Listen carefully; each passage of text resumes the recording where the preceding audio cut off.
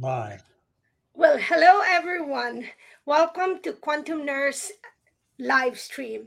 And I am very excited today because I've been waiting for this moment when we could be talking about really good, let's just say dental care, but it's beyond dental care, it's beyond the mouth. And I've been waiting for this moment. And so now is the time, and I'm just hoping that it will just continue to just be the beginning. So I welcome everyone and thank you always for following Quantum Nurse in everything that I do, especially with the Freedom live stream with all the different podcasters from around the world. And I also want to emphasize that if anything in this topic or in previous episodes that resonates to you, please share it, okay? Because that's the most important thing is whatever resonates to you, share it so that we don't feel like I'm just talking to the computer Right. or just talking to one person, and especially whatever also resonates to you in any action step, do it because it will only be more meaningful and powerful if you put it into practice. So today I am very excited, as I mentioned, that I have Dr. Eugene Sambataro. Thank you very much for being with me, Dr. Hey, Eugene. Grace. It's great being here. Thanks for the invitation. It's been a long time. We've had this discussion sometime, almost like probably close to a year now Yeah, since but I think you first it's reached out worth to me. it's worth waiting, and Yep. anything that's really good, you just wait because everything is in time, in Yeah. just divine timing. So I'll just give a little bit about you, and then please share more because the for me the most important thing at the beginning of the show, or especially when people is wanting to get to know you more, is your story. So what I know is that here's I posted here the website is juliandental.com, Mhm. juliancenterforsleep.com, and he also has the toxicfreedentistry.com and Julian Center for Dental Implants.com. So with those different websites, he just want to make sure that you don't miss him. Okay, you don't miss a really good service, right? and and the topic will be right now is how to integrate biohacking and bioregenesis into a biological dental practice. So with this, we would know his story that he is graduated from the University of Maryland School of Dentistry in 1980, and soon after that, right away, he incorporated a holistic approach to his practice. So Eugene, it didn't take you long before you to incorporate that, right? Well, it took a few years. I was practicing traditional dentistry, right out of dental school. Graduated in 1980. I did a residency in a hospital for a year. So I thought I was a pretty hot shot dentist, right? Uh, Mhm. Doing all the great things that I learned, like how to properly place mercury amalgam and how to do the perfect root canal. Um, so it was until about 1986, 87 uh, when I Not first bad, not discovered. bad. Yeah, so it was pretty early on. So I mean, that was a while ago. So fortunately, um, I discovered, the dangers of traditional dentistry early on, and it all happened um, because my friend was diagnosed with a stage 4 melanoma, and so they told him he'd have about 3 to 6 months to live, and so I want to tell the end of the story first, and I'll go back. He's still alive today. Oh, So, so 1986, 87, somewhere in there, they told him 3 to 6 months. He decided not to go traditional medicine. He saw an alternative practitioner in California. I think it was called the Livingston Wheeler Center. I don't think it's there anymore. But anyway, the interesting thing, not to go into all the details of what he did, but he was told that before they started any therapy that he would need to get all the metal fillings out of his mouth. So as probably many of your listeners know, those metal fillings are 50% mercury. So they told him we could not do the treatment and that we wouldn't have success with the treatment as long as you had those toxic metals in your mouth. So when he came back from his treatment in California, he came to me and presented that to me, and I was like surprised. I mean, this was a huge paradigm. I had no idea that what I was doing for the last, well, let's say, 3 years in dental school, then a year in my residency, and then 5 years out in practice, placing amalgams and putting mercury into people's teeth. So that was not a good thing. So I immediately said, okay, we got to stop this. I found this book because in those days we didn't have the internet. So I happened to find this book by Dr. Hal Huggins called It's All in Your Head. I thought it was a perfect title. So I read the book, and I still can remember it almost like it was yesterday. I was actually with my wife. We were on a plane. I forget where we were going to, but I was reading the book, and I said, oh, my God. And I turned to my wife, who's and has been my dental hygienist. We've been together in practice for over 40 years. So I turned to her, I said, we're poisoning our patients. We got to do something about this. So I called this guy, Hal Huggins, in Colorado Springs and said, can I come out and train with you? So that was kind of the beginning of a shift, a huge paradigm shift in the way I was practicing. So that's how it kind of all got started.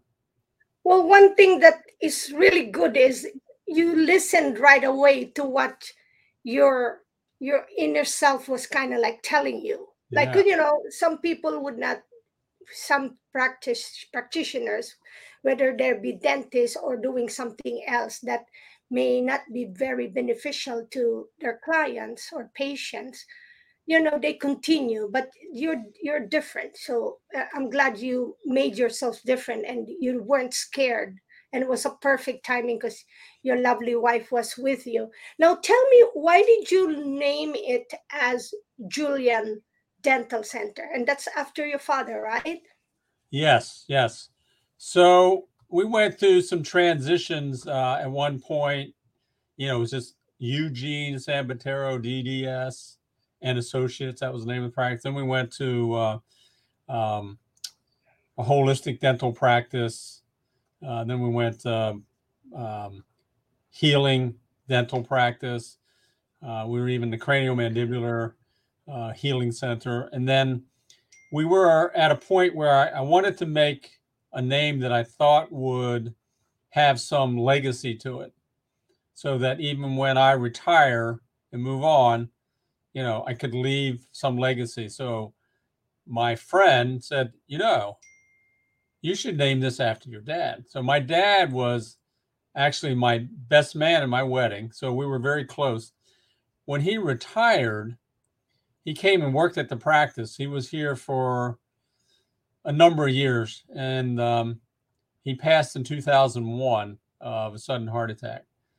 And I thought it would be an honor to name it after him. So that was a time, and I was told I can't ever change the name again because I've changed it so many times. So I thought this was an opportunity to keep the same name. I'm not going to change it since it's after my dad. So that was the beginning of, what was that, around 2006, I think. And it was just to create a legacy in his name. I said, because he did work here. He was in the insurance business. He was not in the medical field. So he was retired and he was just working here to just kind of keep busy. And he loved coming in. He'd come in once a week and do the books. But he did die of a heart attack. He did have sleep apnea, although they told him he did not have that. But he was a pretty big snorer, which was also the impetus for the writing of my first book, which was called Stop the Snore. Really in his honor also, because there's so many people out there that have snoring and sleep apnea issues. So I wanted to make sure that got out to the public. Yeah, I think I made you the streamer for that. The book is Stop the Snore, Dental Solutions to Healthy Sleep. So, yes. Correct? Yes. Okay. So that's always kind of been, that kind of fit in with the whole idea of holistic dentistry, is that we're looking at the whole body, but mainly we're looking at what occurs in this area of the body that is in our domain that affects the rest of the body. So we look at, do you have mercury fillings? Do you have root canals? Because root canals are chronic infections.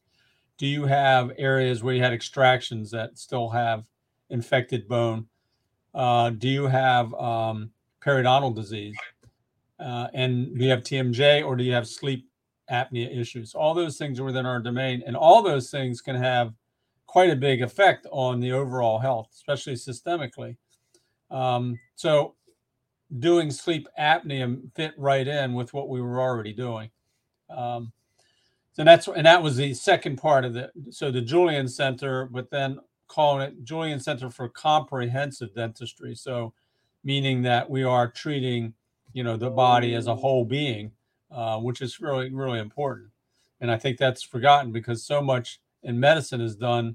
And, you've had many years in the medical field, how everything is kind of compartmentalized. So we wanted to get away from that and make sure that we're looking at every aspect, whether it's something from a systemic issue that's causing oral health issues or vice versa. So we're looking at it in both ways. So that includes diet, nutrition, sleep, stress, and then whatever might be going on specifically in the mouth.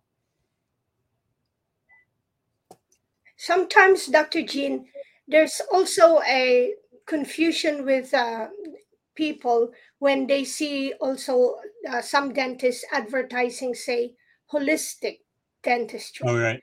Mm-hmm. So as far as I know, and in my experience, there's also a difference between just a holistic dentistry and biological dentistry. So can you differentiate with that? Because we all know now that there's a major difference between just a traditional dentistry. Mm-hmm. Well, the original term was holistic dentistry. So it wasn't until probably in the 1990s when biological medicine became popular because of the work of Thomas Rau, Dr. Thomas Rau from Paracelsus in Switzerland. And a lot of what they were doing in there also included oral health, but it was called biological dentistry. So that kind of caught on in the US. And unfortunately, as you said, I think it's become kind of a buzzword. So a lot of dentists are using that more as a marketing tool. So because, holistic can have a wide, range of inclusion or exclusion, depending on where you are in let's say in your career and your belief system, where your training was. Just for example, my training with Hal Huggins was a lot different than some of the other, let's say, holistic organizations. And there's several. There's the Holistic Dental Association. There's the IAOMT, which is the International Academy of Oral Medicine and Toxicology, and then the IABDM, International Academy of Biological Medicine and Dentistry. So that one tends to sway a little more towards biological medicine. And then, as I said, the first one, the Holistic Dental Association. But they're intertwined. So depending on where you were trained and who you were trained with and what courses, I'm members of all three organizations. So I get kind of a blend and mixture, besides also doing training with Dr. Hal Huggins. So you do see this advertising, I'm a holistic dentist. And sometimes what I hear is that what they say is we don't place mercury amalgam fillings, but they don't remove them safely. So they're not really practicing holistic dentistry. They're just not placing mercury fillings. And it could be because it's a good marketing tool, because no one wants to have these fillings placed in their mouth, mostly because they understand it's a health issue, but many people don't want them in for cosmetic reasons.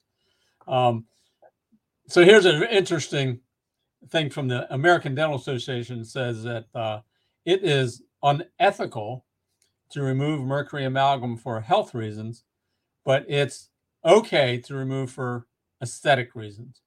So that's pretty crazy. They also say that they're safe, but upon removal, make sure that it's placed in a container that's marked hazardous waste.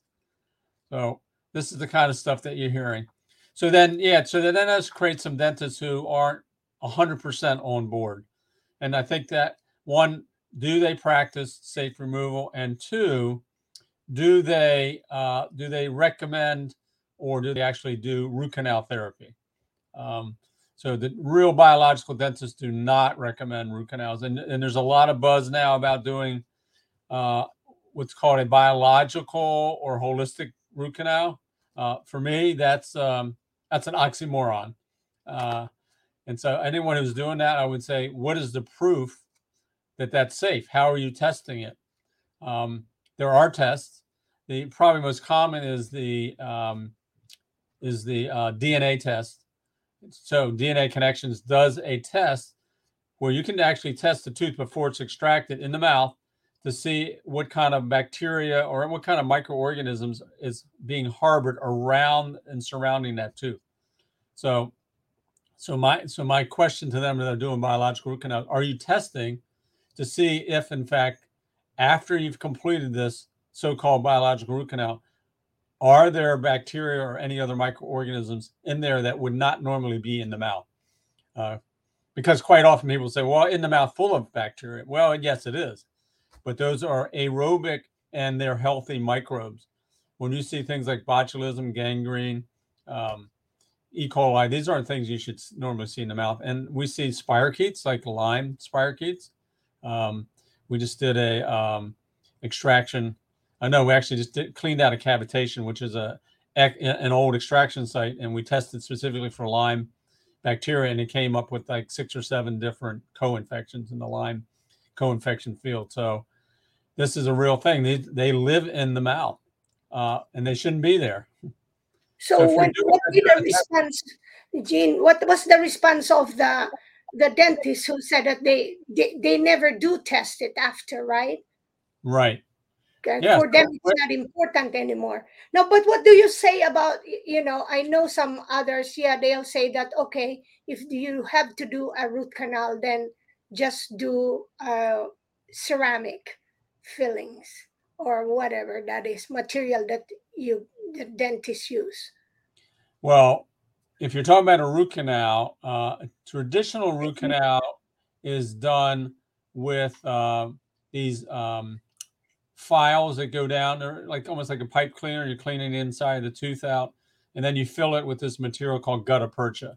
It's a soft, kind of gooey material. You heat it up, and then you condense it in the tooth. The problem is you're going to still have micro leakage around there. You're going to still have the ability for microorganisms to live in and around that tooth. Now, what these biological root canals are, and I did these actually in the 90s, that's using lasers. So using a laser inside the canal to hopefully kill all the microorganisms, and then fill it with the material, and then use ozone, and then fill it with a material like calcium hydroxide.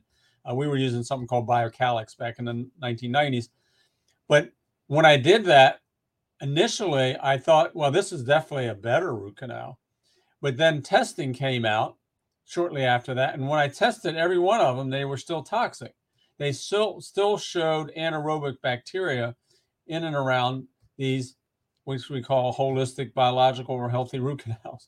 So that would be my only thing. If someone's having a root canal, and I'm not certainly saying if you have a root canal, you should take all those teeth out. You need to be, most important thing with all this is to be informed. Make sure you got all the information before you make a decision. So if the dentist is saying you should get a root canal, you want to know why.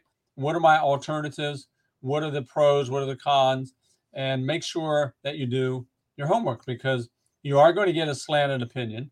They're going to clearly say, root canal is the best way to save a tooth. And it does save the tooth, but it could be at the detriment of the patient's health. And this work goes way back to the 1940s when Weston Price, who was the leading researcher for the ADA, he was actually removing, interesting tests that he was doing, removing root canal teeth and placing under the skin of a rabbit.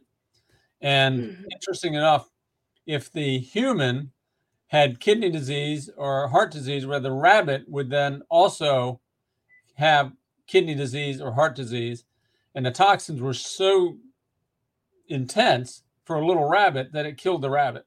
So it may not kill the human, but it's strong enough. So that's where that work first came from. So anyone who is familiar in the nutrition field knows about Weston Price, because he's famous really for most people in the nutrition field. So he wrote that book, Physical Nutrition and Physical Degeneration. But as a dentist, before he did this work around the world, he was a researcher for the American Dental Association. But said most people know about his work where he looked at natives around the world to see what their diets were, and he found that if you were on a native diet, not the sad American diet, you had perfectly straight teeth, you had no cavities, no gum disease.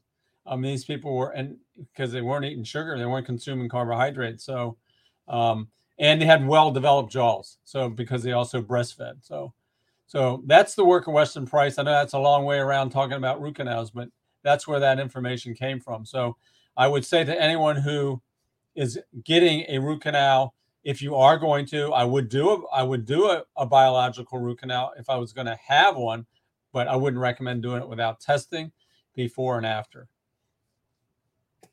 And what does the test really comprise, like at your office? There's several ways to do that. You can actually just take some plaque from around the tooth that has the root canal, or you can go down along the side of it and get some of the fluid. You send it off to a lab, and they look at 90 plus different microorganisms. So they want to see, is there bacteria, virus, parasites, fungus, mold? So they want to check to see what's growing around these dead teeth. Because remember, regardless of how you do the root canal, it's still dead. And in biological medicine, we consider teeth as organs, and each one of those teeth do fall on a specific meridian. So if you have a dead tooth, that's going to block the normal flow of energy along that meridian. So for example, if you have an infection around a wisdom tooth, that happens to be on the heart meridian. So if you have infection there, or you take the tooth out and leave infection, which is called then cavitation, that can lead to a blockage or interference field and prevent the normal flow of energy along that meridian. So that can cause, disease downstream.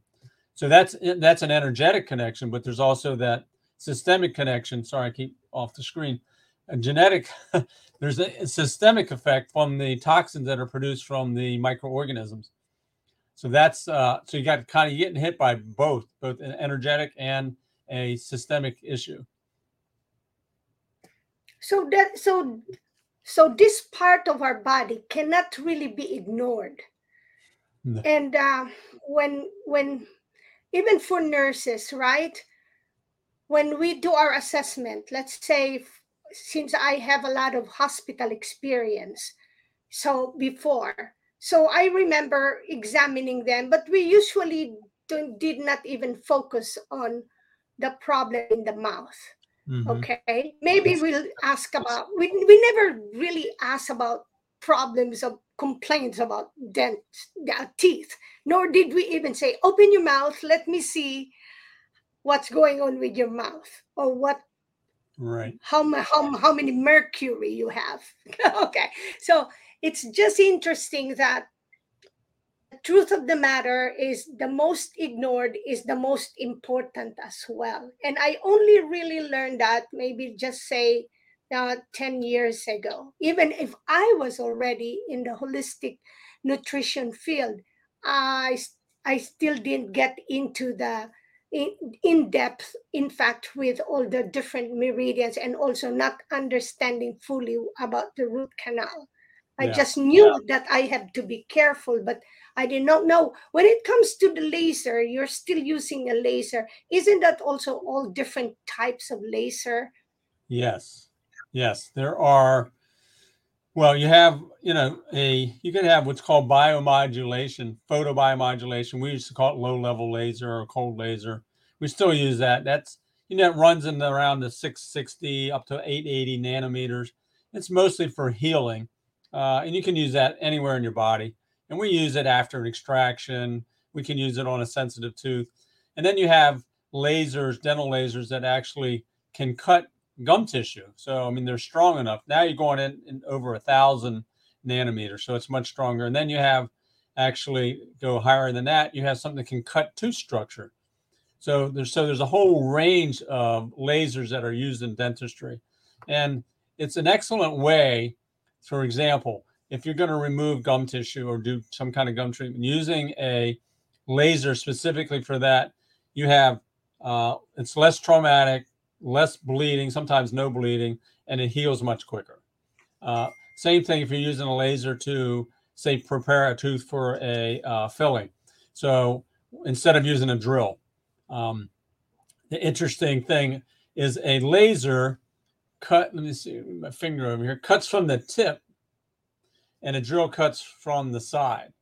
So every time you use a drill, you're going to end up removing additional healthy tooth structure. You can't prevent it.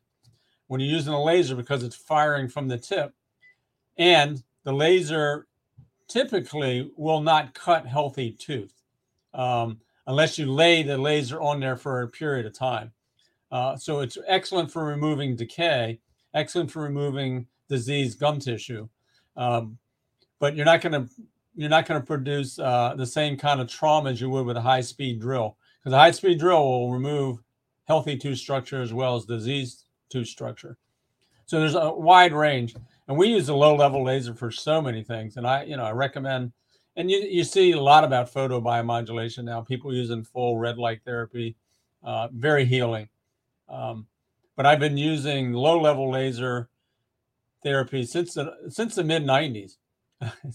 Actually, the first laser I bought, on the back of it, it said for veterinary use only. So I can say that now because it's been like 30 years. So I don't have to worry about someone saying, you're using veterinary tools. But I figured if it healed horses and dogs and cats, it must be good for the human. And there was no downside. I mean, if it didn't work, it didn't work. It wasn't going to create any problem. So. Well, isn't that something? On the side note, they said that the food for the dogs and the cats have more good minerals than the food for human beings. Right. You see? Right. So. Yeah. Of course, there's also toxic pet food too that people really need to be educated about, because animals end up having a lot of the degenerative diseases that we have because of the diet that they're being fed. And then again, there's some animals that actually eat better than humans. Now, can you cite maybe stories that you can share, about connecting your clients that you have seen that got better from their chronic conditions, so that maybe the audience or the viewers can really see that it is so important to like it's a hint or an alarm that if you have a chronic condition, maybe it's time to reassess again, go to a biological dentist, even if there's even nothing that you may be feeling, because sometimes there's no symptom directly in the mouth. Yeah, quite often it can be asymptomatic. I've seen, I can't even tell you, hundreds of patients who have, say, an abscess tooth. So this is a tooth that's died. It's got an active infection. No symptoms, no pain, no swelling, but we see it on an x-ray. And when we remove the tooth, we remove a lot of infected tissue. I even had, and I've seen this before, but I think of this more recently. A patient came in and he had so much infection, it looked like he had a grapefruit growing on the side of his face. It was that swollen. and he had no pain. He came in because he just didn't like the way his face looked.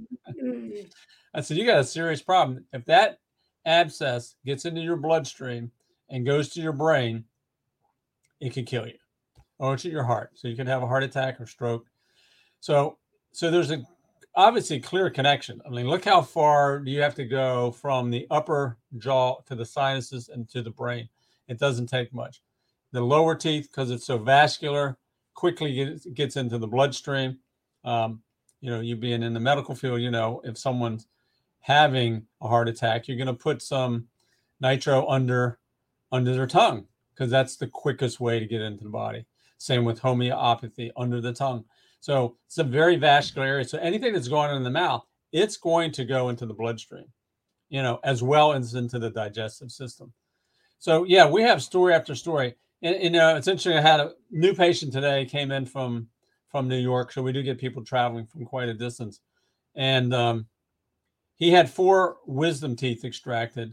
So I said, well, let's do, a comprehensive workup. And on the cone beam, 3D cone beam X-ray, and on the ultrasound, it showed infection in the areas where these teeth were extracted.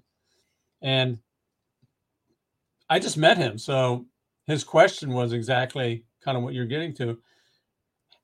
Have you seen people have these treated and get better? And I said, all the time. So I've seen patients, for example, who had their mercury fillings out and their brain fog went away. They slept better. There was less tension in their face because, mercury is a neurotoxin. So it's going to affect the nervous system, and it can cause tension in the facial muscles. I've seen patients who've had, say, a root canal taken out and their back pain or knee pain went away. So I hear these stories all the time about this got better. And generally, and we obviously can't prove that's what it was, but there's enough correlation because so often these patients are having chronic health issues. And interesting, this young man that was in today, he just came back from Cyprus. He did 20 pass ozone treatment, did pulse electromagnetic frequency, acupuncture. I mean, he's done all these therapies, ozone therapy, and he still just can't get better. So this is what we see quite often. And then they've tried like everything else. And then when they address the mouth, it seems to be the one thing that can tip, the iceberg. So suddenly we remove enough toxins or barriers that allows that, that rain barrel has become full and it's overflown now. So now we can get them back into a position where now the innate wisdom of the body can take over to start healing. And I usually do encourage them to continue doing, whether they're doing hyperbaric chamber, oxygen therapy, or they're doing ozone, whatever they might be doing, continue to do that. Obviously continuing with a good diet. But he was an individual that I see quite often. And then when we treat, say we take the root canal out, or take the mercury out, or we treat these infected jawbone infections from extracted teeth, suddenly something changes. And sometimes it's pretty rapid. So we almost always see some level of improvement, and that varies depending on the individual, depends on their, physiological makeup. What's their, what's it going to take to kind of move that pendulum to the other side? We just don't know. So rarely do I see those people first. I usually see them more towards their frustration after they've gone through so many other things. Yeah. So from the story that you mentioned, and I also know other stories, if what's in the mouth that as a biologic dentist is really not being treated, no matter what holistic treatments they have to go through, it will not be a permanent solution, right? So that's why sometimes it is. I mean, that's the tricky thing about the body. We don't know what is that specific. Is it one specific thing? Is it a multitude of things? Because we're talking about, we're talking about genetics. We're talking about your mental state, how how you process things, what do you think about, what's your stress level, how are you sleeping, what you're putting into your body, do you exercise? So all those things. And then are you on pharmaceuticals? That's going to be certainly a detrimental effect. But are you doing more holistic things, like you're getting regular massage, chiropractic, acupuncture? You're doing this, or you're doing things at home. That's where the biohacking comes in. So that's why we integrate that here. We do a number of things here. I have something called the Light Portal. Of course, we have the Rasha here. And these are things that are in addition to, your normal dental procedures, because these are things that are going to, well, of course, the Rasha, we're working from a higher consciousness level to change our DNA, then that obviously stimulates the healing process. So it's challenging. And, you've been in the health field long enough. How do you figure out what's going on, especially when you talk about chronic disease? I'm not talking about acute diseases. We got exposed to something and we know this is going, but when it's going on for a long time, it's chronic Lyme, autoimmune disease, arthritis, high blood pressure, things that, have been going on for a long time. How do we find that magic button or the magic wand? There is no, in our magic pill, there's no magic pill. So we got to kind of dig deep, look under the rock. But this is the area that I would say quite often is overlooked, as you said earlier in the podcast, that we have to pay attention to that. And this is an area also, I just want to say, is where most of the population have had something done in this area. So I always say, if you go into let's say you go in a room with 100 people in there and you say, how many people have had a heart attack? You're going to have some people raise their hand. How many people have had knee surgery? Yeah. How many people have Crohn's disease? You're going to get some hands go up. You go, how many people have had dental work done? You're going to see probably almost every hand go up. So they either had fillings done, they've had gum therapy, they've had a root canal, they've had braces, they've had teeth extracted. So all these things are somewhat of an insult to the body. So when we talk about implanting mercury into the body, into the teeth, that's exposing the rest of the body. If we do a root canal, we're exposing the rest of the body. If we take a tooth out and don't clean the socket out and ends up with a cavitation, that's an insult to the body. So those are all things that we're creating as a profession, unfortunately. So these are things that can't be ignored. And I think, as you said, it took a while for you, even in the holistic world, to realize how important those things were. And, even as a dentist, we learn more medicine than medical doctors learn about the mouth. They really don't study much about that. And I just recently, I had a patient came in and had been to primary care provider, pediatrician, went to the ER, and had a bunch of mouth sores in their mouth. And they had no idea what it was. They put her on antibiotics. Says, you have primary gingival stomatitis, which is a herpes. So, so I treated the herpes. So, but she had seen 3 medical people who didn't know what that was. So and I remember when I was in my residency, I got called down one night into the ER because the ER doc thought that someone had squamous cell carcinoma. And what it was just a cold sore in the mouth. So they really don't know that and understand it. So they're not looking, like when there's a missing piece to the process of getting well, you have to look at the mouth. I'm not, and believe me, I'm not saying that's the overall, it always cures everything. It's not the magic pill, but you can't not look at that as if you're looking at every other part of the body and you ignore the mouth, and you got a real issue. If nothing else, I tell patients, look, let's rule it out. Let's make sure it's not a problem. We talk about, for example, sleep issues. Let's do a home sleep study. Maybe you don't have sleep apnea, but maybe you do. Maybe that's preventing you from getting better because you're not getting enough oxygen to the brain and to the rest of the body during the most important time of healing, when you're sleeping. So let's do the test and prove that that's not an issue. If you have a root canal, let's test the root canal to see if it's toxic. If it's not, then I guess you can leave it in. But it really depends on where your mindset is. It cannot really hurt, because as we know that it's experience is symptom or whatever it may be. It's always a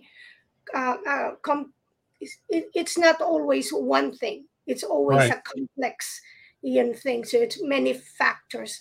So it's important to look at it. Now, in the practice that I do, when I started to really know how important it is when we were being trained and taught on how to do quantum reflex analysis to test the mouse. And Right. it never fails for us, even before they become like symptomatic. We just kind of do some tests, and whenever it's off, and then of course part of my recommendation is you have to go to a biological dentist practice. And yeah, that, and I lead them to questions like really ask questions. What do they do? If they use a laser, if they use ozone, if they use, ask questions, ask questions. Right. Yeah. It's crucial because It there's a should be it major should be a difference. checklist to prove that you're Hmm. in the right place. Yeah. And and I know you learned that from Dr. Bob Marshall, who, you know, was very well educated in the connection between the mouth and the rest of the body, and obviously teaches that in all the quantum reflex courses. So, um, I, I mean, I'm a little biased because that's my field, and I'm saying it's not the end all be all, but I think you cannot ignore it, as you should not ignore other parts of the body.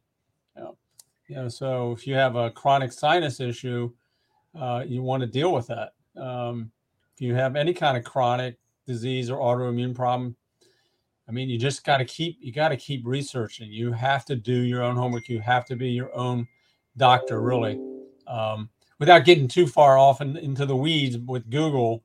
Um, but do some research yourself and see what makes sense to you, which is also very important. I always tell my patients, does this really resonate with you? Because if it does, then you should move forward. If it doesn't, then that's okay. I want to make sure that one, you understand, two, that you're making an informed consent, and that you've done your homework in terms of what I'm saying really makes sense to you, because you're going to get some different opinions, and everyone has a right to their own opinion, right? Yeah. And what I have also observed, and maybe it's true in your practice also, that and most people who have a poor digestion capabilities, always you can also relate to that they have also very challenged dental care or oral care. So it Yeah, I mean, seems like, the gut microbiome and the oral microbiome, I mean, they work together, so you can't have that imbalance, and it's required to produce a healthy environment. Um, so if you're doing all those things, eating right, good nutrition, but you've got this stuff that was put in your mouth by your family dentist, then you still need to address that. And believe me, there are people who have root canals and have mercury fillings that do not have health issues. Um, but I think it's becoming less and less. And I believe it's because, and I know you see this too, we're living in a much more toxic world now.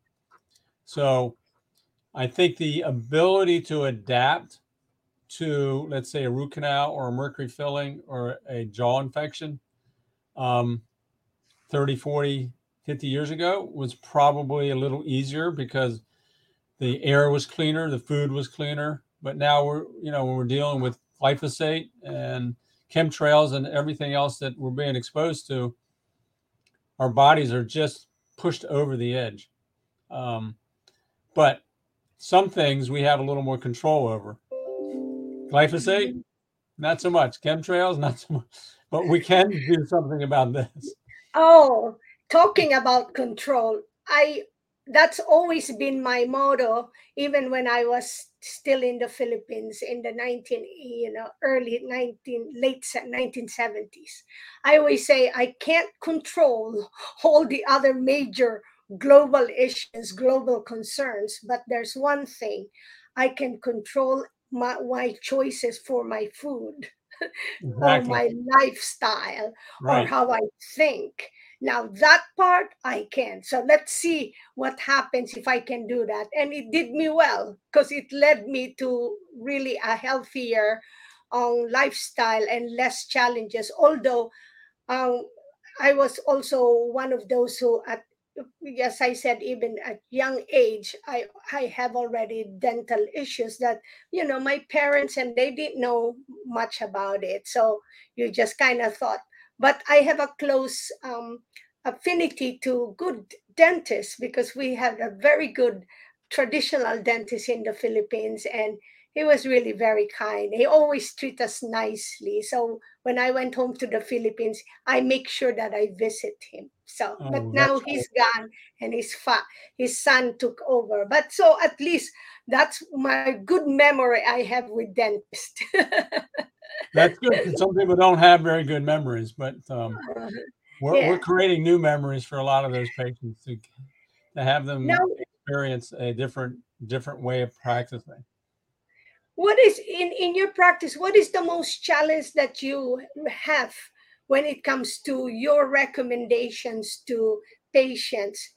And what do you do when they wouldn't follow your recommendations? Um, Excellent question. Yeah, I don't have as much of a problem with that these days because most of the majority of the patients who come to me are already looking for what we're providing. They know about the practice or they were referred by, say, a functional medicine doctor or nutritionist or naturopath. So they kind of know what they're already getting into. So I don't see that as often. Um, but there is some hesitation. So I'd say probably the biggest challenge is the treatment we do can be expensive for some people. It's sometimes not affordable, especially to approach it from a, say, comprehensive approach, which means looking at all those factors. So in that case, we might have to take it, in a slow process. So if someone, for example, has an abscess tooth, that should always be the top priority. We got to get that infection out.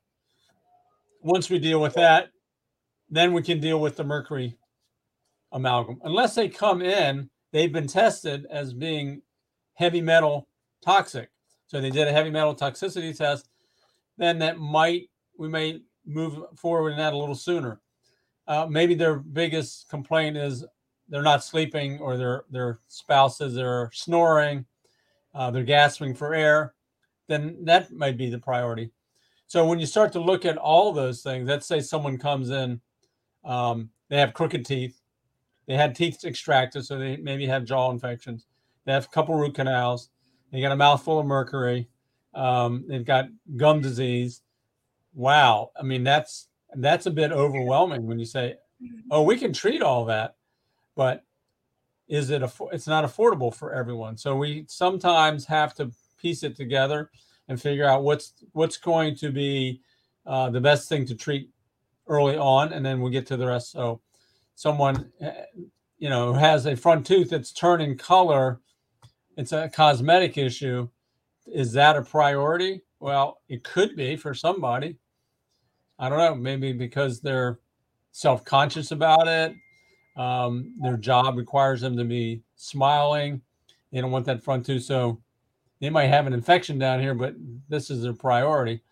So that can also be a challenge. Is that what the patient is looking for might be different than what I would say spell out as the ideal um, treatment plan. So that can be challenging. So, but I'm here to really give my input, but then allow the patient. I want to meet them where they are so that I can help them move forward. Mhm. Yeah, that always makes sense to meet them where they are. Now, in your practice, do you have like a preparation protocol? I like, because if the people who comes to you are the most challenged already, so their immune system is already down and they may not be ready for the things that you needed to do. Do you do like IV vitamins and minerals or whatever Um, prep you do? no, we don't, but I work closely with some functional medicine docs in the area that I'll send them over. And so a lot of times the patients are coming from them, so they're already doing this treatment.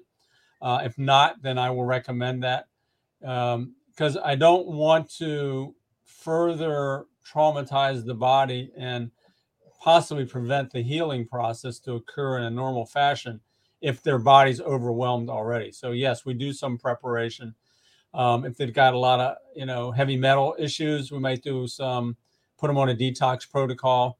If they've got other issues in terms of autoimmune, digestive issues, whatever it might be, yeah, we want to do some preparation so that when we do, for example, an extraction, or we're going to treat a cavitation surgery, we want to make sure they're going to heal in the most optimum way.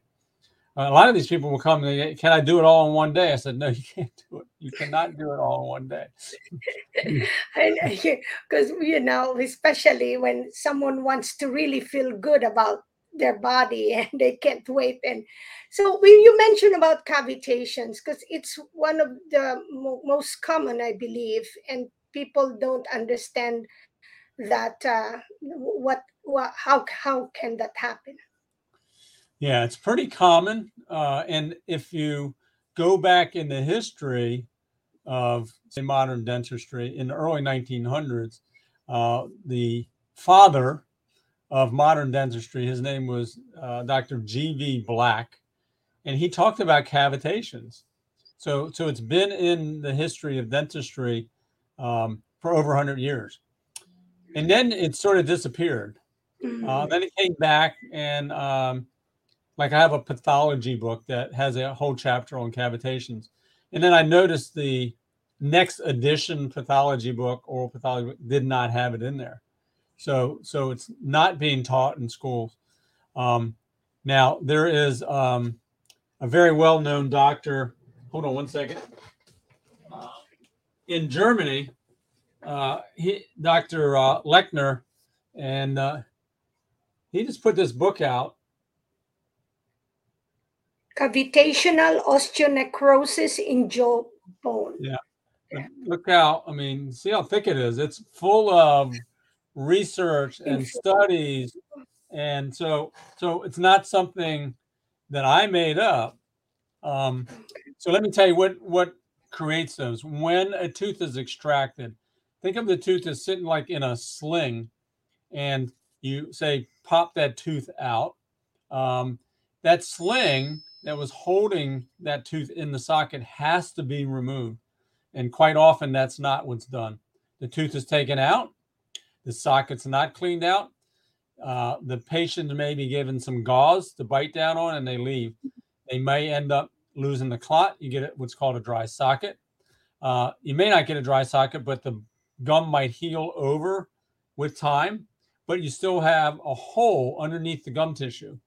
And the hole is where the cavitation is. So in that hole where the tooth was, which looks normal on the surface, if you look on a 3D cone beam, you'll see lack of bone density. And if you look on an ultrasound, you'll see inflammation and infection. So you have to go in there and reestablish. First, you got to eliminate and debride this socket completely.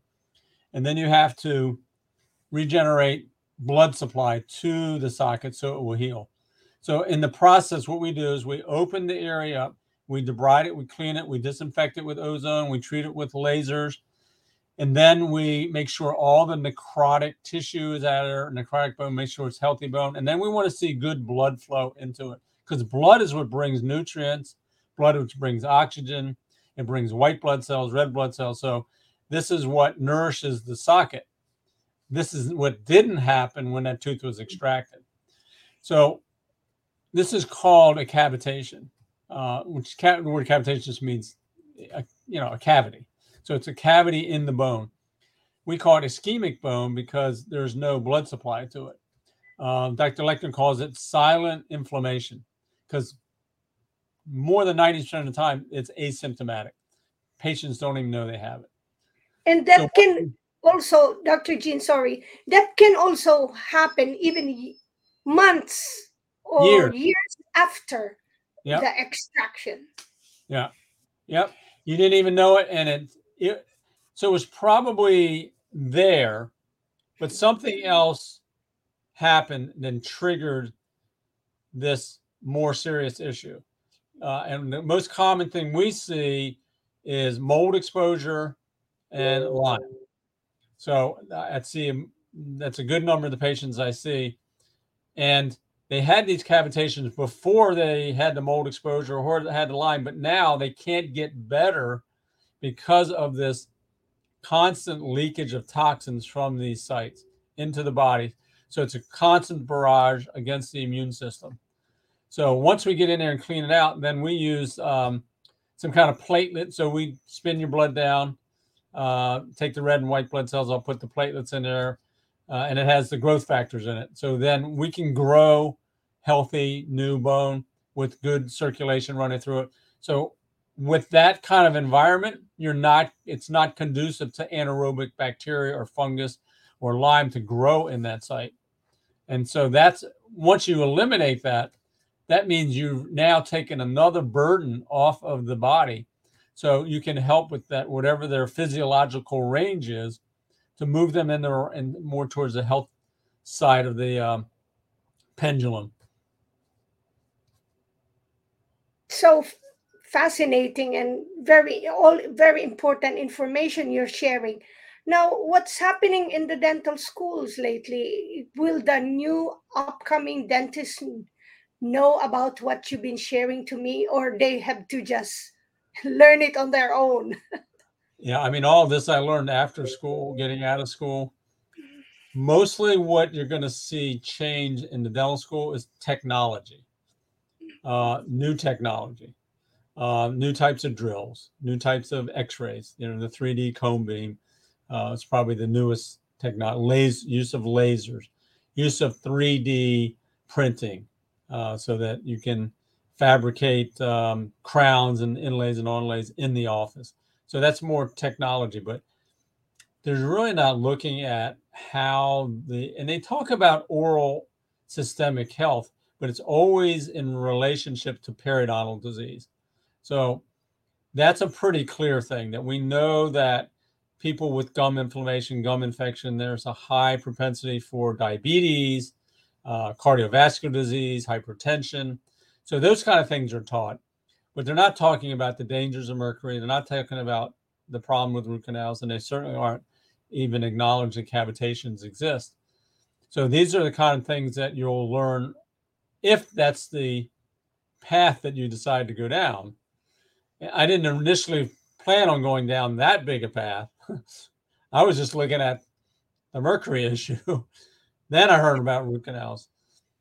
Then I heard about cavitations. Then I heard about airway, so CFA, the cranial system. So, I mean, one thing led to another as you start, and then obviously lots of nutrition and how that had an impact.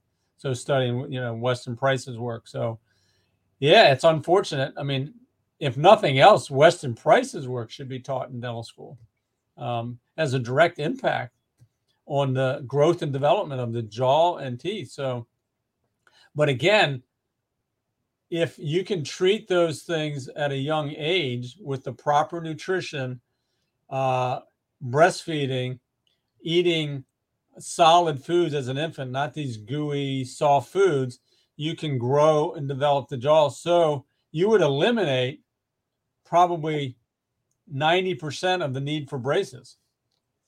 So they're not, they're not interested in that.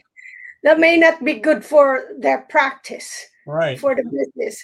But all of what you're doing and all the maybe just a handful of biological dental practice right now, sooner or later there should be less time going to the medical doctors, but going to a real biologic dentist, because you know you guys really see it all in a comprehensive way. And yeah, there should be less of dentists who are not doing this. Now, since you meant earlier, you showed me, and maybe you could show it to the audience, and you talk about, you know, the button that you said, because I, I'm not sure. I maybe in some other countries or some dentists still use that, the amalgam. So Yeah. Now this has been a fight from the initial introduction. I'm going to give a little history. Yeah, because I showed you that button. Your audience can see that.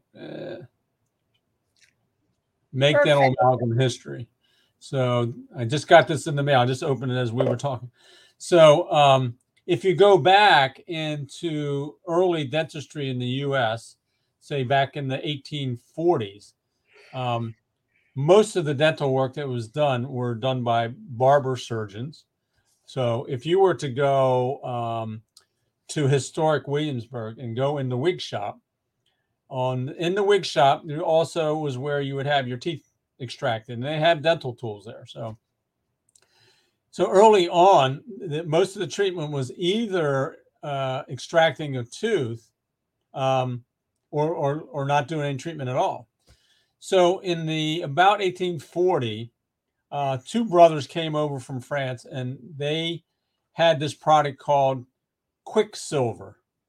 Interesting, because hence the word quacksilver, and then hence calling us quacks because we practice this way. They introduced something called mercury amalgam. So it not much different than today. The only difference in the 1960s, they added copper to that combination of 50% mercury, and the rest of it's silver, copper, tin, and zinc. But the original did not have copper. So they introduced this to the International Society of Dental Surgeons. That was the then ADA. A group said, look, we're not going to agree to placing this. We think this is toxic. If you're going to replace that, you can't belong to our organization. There was a separate organization that became what we now know as the American Dental Association. So they had the first patent on mercury. The other societies sort of disappeared. So they started certainly promoting the use of it for a number of reasons. You could fill cavities. You didn't have to take the teeth out. It was easy to place. Mercury is a great antiseptic. It does kill bacteria. I mean, I grew up in time when we used, mercurochrome to put on cuts, and it had mercury in it. Little did we know and we used to play with thermometers and break the mercury and play with it. We didn't know. So, but there was a group of dentists that knew, but the ADA then obviously promoted that as a safe way of saving teeth. And it is a very easy material. It does help replace the decay. Mercury is a great disinfectant, but at the expense of now releasing toxic mercury to the body. Is it really worth the risk and benefit? And the other thing is that these metal fillings contract and expand. So they end up cracking teeth. So a lot of teeth end up needing root canals or crowns as a consequence of these large amalgams that were put in teeth.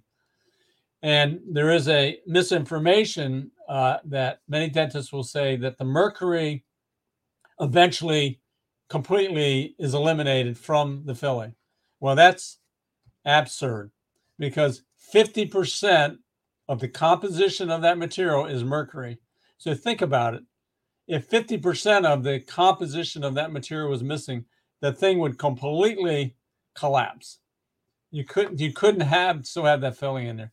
So that's the first misinformation. The other is, the mercury that leaks out of those fillings is insignificant. You get more eating tuna fish or other fish.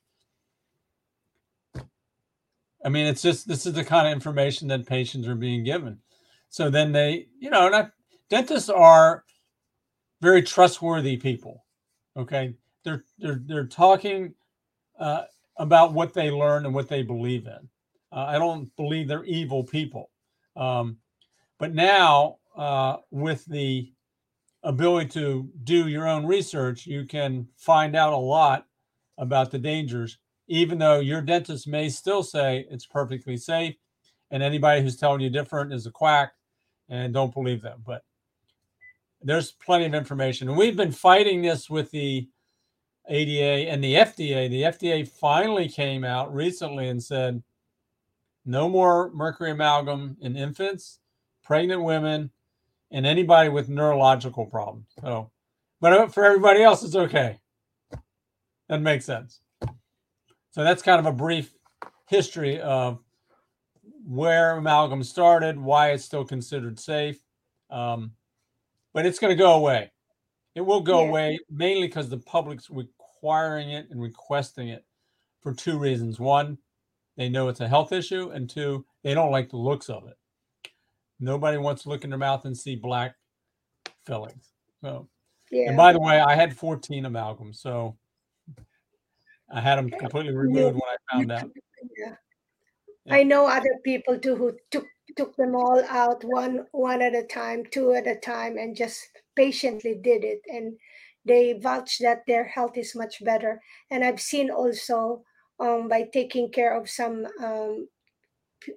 people from like housing developments where they have some disability, and when I was looking at their mouth, oh my God, they're all filled with amalgams. And they weren't really being helped by the government to take it out. And and it doesn't make sense that it's for the elders, sure, don't use it. So but there's a rising incidence of cognitive issues like Alzheimer's, dementia, all these things. And I bet most of them have also those fillings like that, and all those root canals and implants, etc.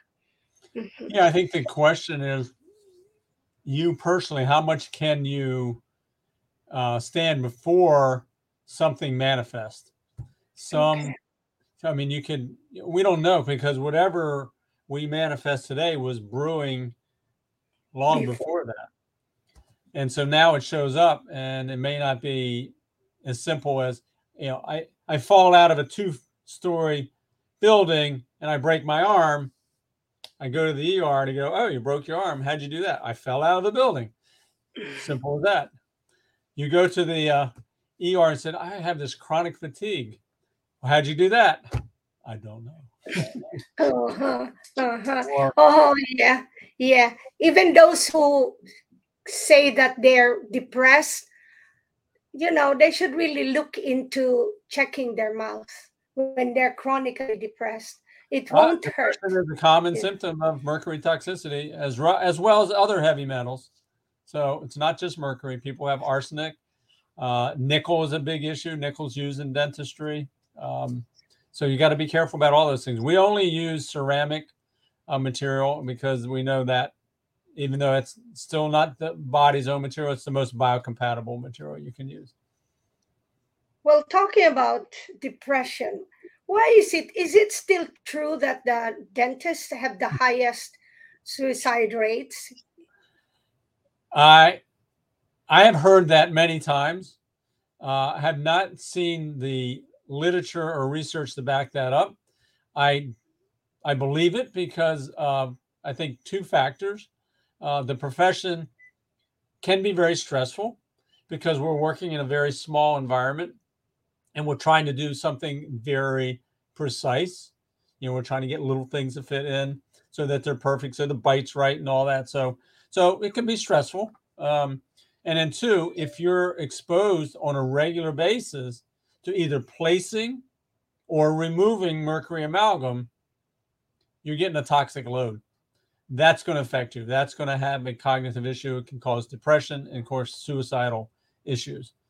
It was interesting. There is a study, this I do know about, that dentists, as far as all the healthcare providers, both traditional, allopathic, alternative, dentists take more prescription drugs than any other health profession. So why is that? I don't know. Is it the stress of the job, or is it the mercury? It could be a combination. So, but that was a pretty legitimate study. So there's some reason behind it. Suicidal thoughts, I could see if you're being overexposed to it. I feel fortunate and grateful that I learned about this early on in my career. So it's important that health really begins with ourselves. Yeah. Okay.